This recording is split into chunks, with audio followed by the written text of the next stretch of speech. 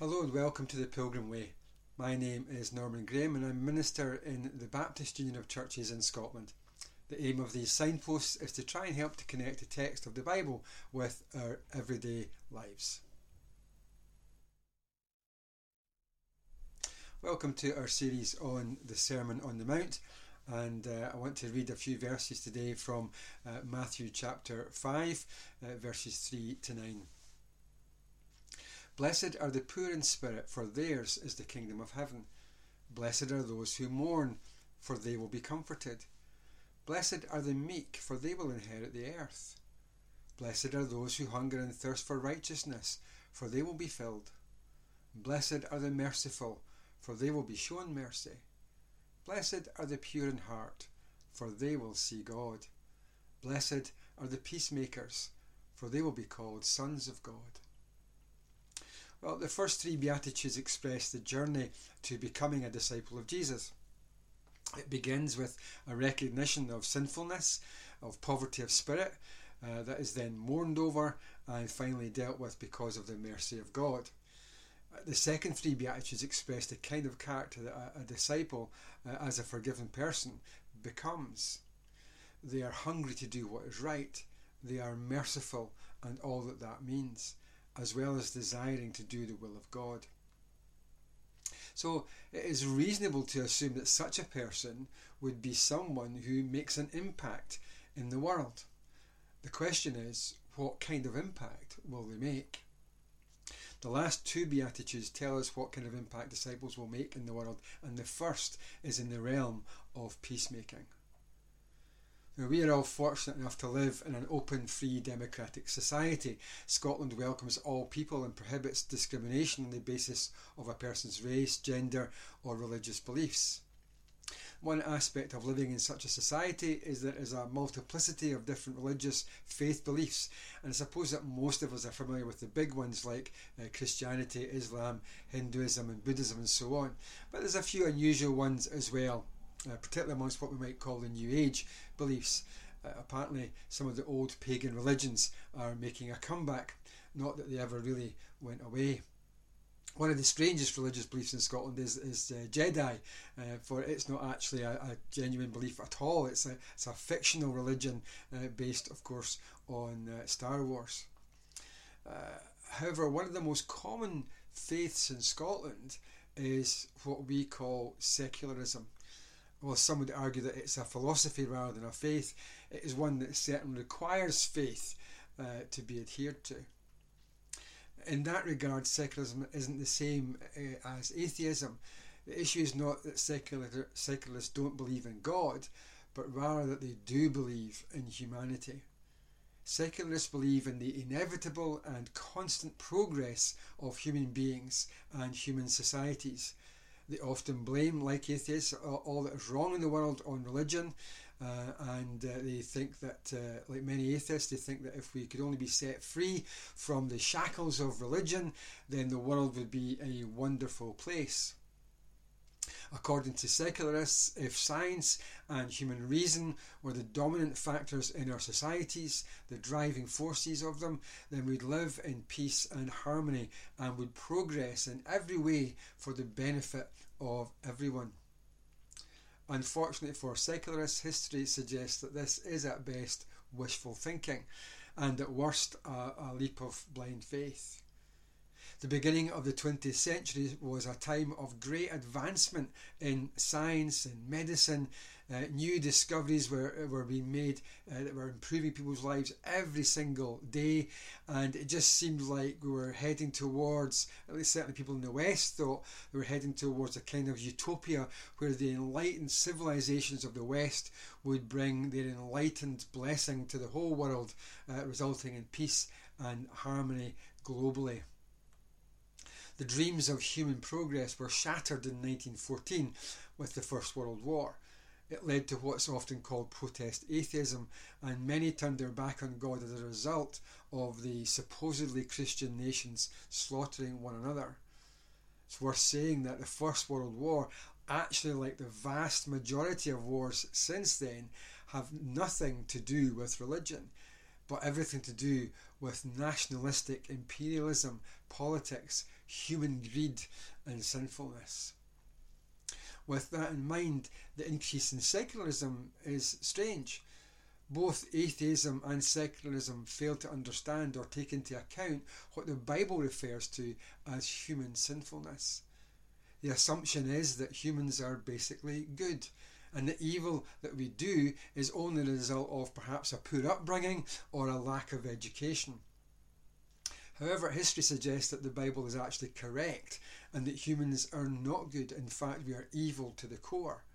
A basic assumption of St. Paul's letter to the Romans is that there is no sin or evil that we would not commit if it were not for the grace of God at work in the world and in our lives, both his common grace and his particular grace. It's impossible to turn on the TV news or read a newspaper today without being confronted with the evil that is humanity. Violence and oppression, murder and genocide are everywhere we look. The unprovoked invasion of Ukraine by Russia, the ongoing war, and the mounting evidence of terrible war crimes and atrocities committed by the Russians against Ukrainian soldiers and civilians is a powerful reminder of the human propensity for evil. Let's not think that only Russians are capable of that. Even on a personal level, our lives are often more characterised by strife and conflict and broken relationships than by peace and harmony. We're all familiar with the pain and damage of interpersonal conflict. We all encounter situations of strife and conflict on a daily basis at work, in our families, with friends, and even in the church. In fact, it is often in the very places where we think we should experience the fullness of peace, within our families and in the church, that we experience the most painful of conflicts. Jesus' call for his disciples to be peacemakers then is needed as much, if not more today, than it was in the first century. And yet this beatitude is possibly one of the most radical and difficult things that Jesus ever said. Scholar Donald Hagner captures something of its radical nature when he anchors it in the historical and social context of first century Palestine. He writes, in the context of the Beatitudes, the point would seem to be directed at the Zealots, the Jewish revolutionaries who hoped through violence to bring the kingdom of God. Such means would have been a continual temptation for the downtrodden and oppressed who longed for the kingdom.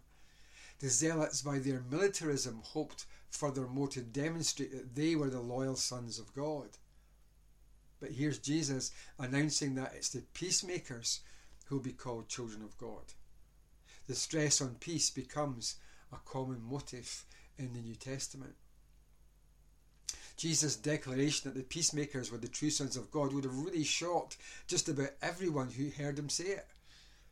We know that the vast majority of the Jews, even those who weren't amongst the Zealots, were looking for a Messiah who would come and through military conquest would reclaim the throne of David by force, booting out the Romans in the process.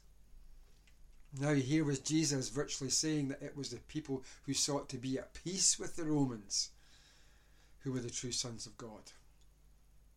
His audience shouldn't actually have been surprised, because what he said was entirely consistent with the message of the Old Testament. Jeremiah was a prophet who warned about God's judgment in the form of invasion and captivity, and his words came true. The people were taken into captivity in Babylon as slaves, subject to a foreign people with foreign language and foreign customs and foreign gods. Since they were looking to be rescued and returned to their homeland, the last thing they might have expected God to say to them in that situation was what he said through Jeremiah. Build houses and settle down. Plant gardens and eat what they produce. Marry and have sons and daughters. Find wives for your sons and give your daughters in marriage, so that they too may have sons and daughters. Increase in number and do not decrease. Also, seek the prosperity of the city to which I've carried you into exile. Pray to the Lord for it, because if it prospers, you too will prosper. Here was God not only calling them to be peacemakers, but to be peacemakers with their conquerors, to live in peace with those who carried them off into exile, not just for their own sake, but for the sake of their enemies, for the sake of those people who'd conquered them and carried them into exile. I think we've got the wrong idea about peacemakers. Maybe we're so used to conflict that we've come to accept that a certain level of conflict is normal. It's a fact of life, both internationally and personally. So it's worthwhile taking a closer look at what it means to be a peacemaker. The Hebrew term most commonly translated as peace in the Bible is the word shalom. It's actually very difficult word to translate, but it has a richer, deeper meaning than merely the absence of conflict. Johann Christoph Arnold was a pastor in the Bruderhof, a worldwide Anabaptist community, and he wrote about shalom saying, because of the depth and breadth of its connotations, it possesses no single meaning, though one might translate it as completeness, soundness, or wholeness. Shalom means the end of war and conflict, but it also means friendship, contentment, security and health, prosperity, abundance, tranquility, harmony with nature, and even salvation. And it means these things for everyone, not for a select few. Shalom is ultimately a blessing, a gift from God. It's not human endeavour. It applies to the state of the individual, but also to relationships among people, nations, and between God and man. Beyond this, shalom is ultimately tied to justice, because it is the enjoyment or celebration of human relationships which have been made right. In other words, shalom is the fullness of life that God intends for his creation. Peacemaking then is not merely to bring two warring parties together to negotiate the cessation of hostilities, it's also to seek the common good, to pursue social justice and equality so that shalom is felt in every aspect of society. To the unbelieving world, the church as it moves out in its peacemaking role is saying to the world, this is what God requires, this is what the kingdom of God looks like. In the modern world then, disciples of Jesus are called to be at the forefront of issues of social justice, not as a result or because of alignment to or loyalty to a political party or ideology, but because we are called to be peacemakers. There is also an intensely personal aspect to the call to be peacemakers. As Clarence Jordan writes, with Jesus, peacemaking involved not merely a change of environment, but also a change of heart. God's plan of peacemaking is not merely to bring about an outward settlement between evil people, but to create people of goodwill. Peacemaking is to seek the fullness of life and well-being for others, even those we might consider our enemies. The call to be peacemakers then is a radical statement even today, because it's a call not simply to live peaceably with others so that none of our words and actions result in disharmony.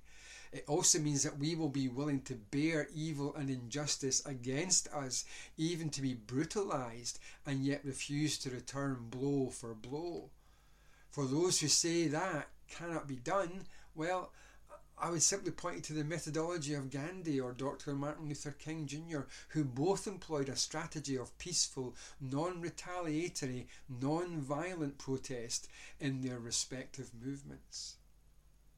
Bonhoeffer is uncompromising on this point when he writes that a disciple should not resist when challenged by evil that cannot be justified at all. Instead, by suffering, the disciple will bring evil to its end and thus will overcome the evil person. Suffering willingly endured is stronger than evil. It is the death of evil. What that means is, if someone in the family or at work or even in the church should say or do something to us that is hurtful and offensive, we simply bear the blow and do not return evil for evil. But it's more than just that. It also means that in the face of the evil done to us, we will still work for the good and well-being of those who have done it. Peacemakers are not weak-minded, spineless cowards who would rather talk than fight. They are in fact the strongest people on earth. Bonhoeffer gets to the very heart of the matter when he says that Jesus' followers are called to peace. Now that they are not only to have peace, but they are to make peace. To do this, they renounce violence and strife. Those things never help the cause of Christ. Christ's kingdom is a realm of peace. Jesus' disciples maintain peace by choosing to suffer instead of causing others to suffer. They preserve community when others destroy it. They renounce self-assertion and are silent in the face of hatred and injustice. That is how they overcome evil with good. That is how they are makers of divine peace in a world of hatred and war. But their peace, he says, will never be greater than when they encounter evil people in peace and are willing to suffer from them. Peacemakers will bear the cross with their Lord, for peace was made at the cross. There will always be a cost to being a peacemaker. It will cost us our pride when we are wronged yet refuse to retaliate or even argue back. In extreme circumstances, it may even cost us our lives. We simply cannot escape the fact that, as Paul says in Colossians, that God made peace with us through the blood of Christ shed on the cross. The cost of peace is always the cross. Peace is so much a part of God's mission in the world that those who are peacemakers will be called sons of God because they'll be like him. A chip off the old block, as the saying goes. So we need to think about our circle of relationships and ask ourselves, how, through our words and actions, are we being peacemakers in those relationships? In other words, in our circle of relationships, in our communities, how much do we look like our Father in heaven? Thanks for listening.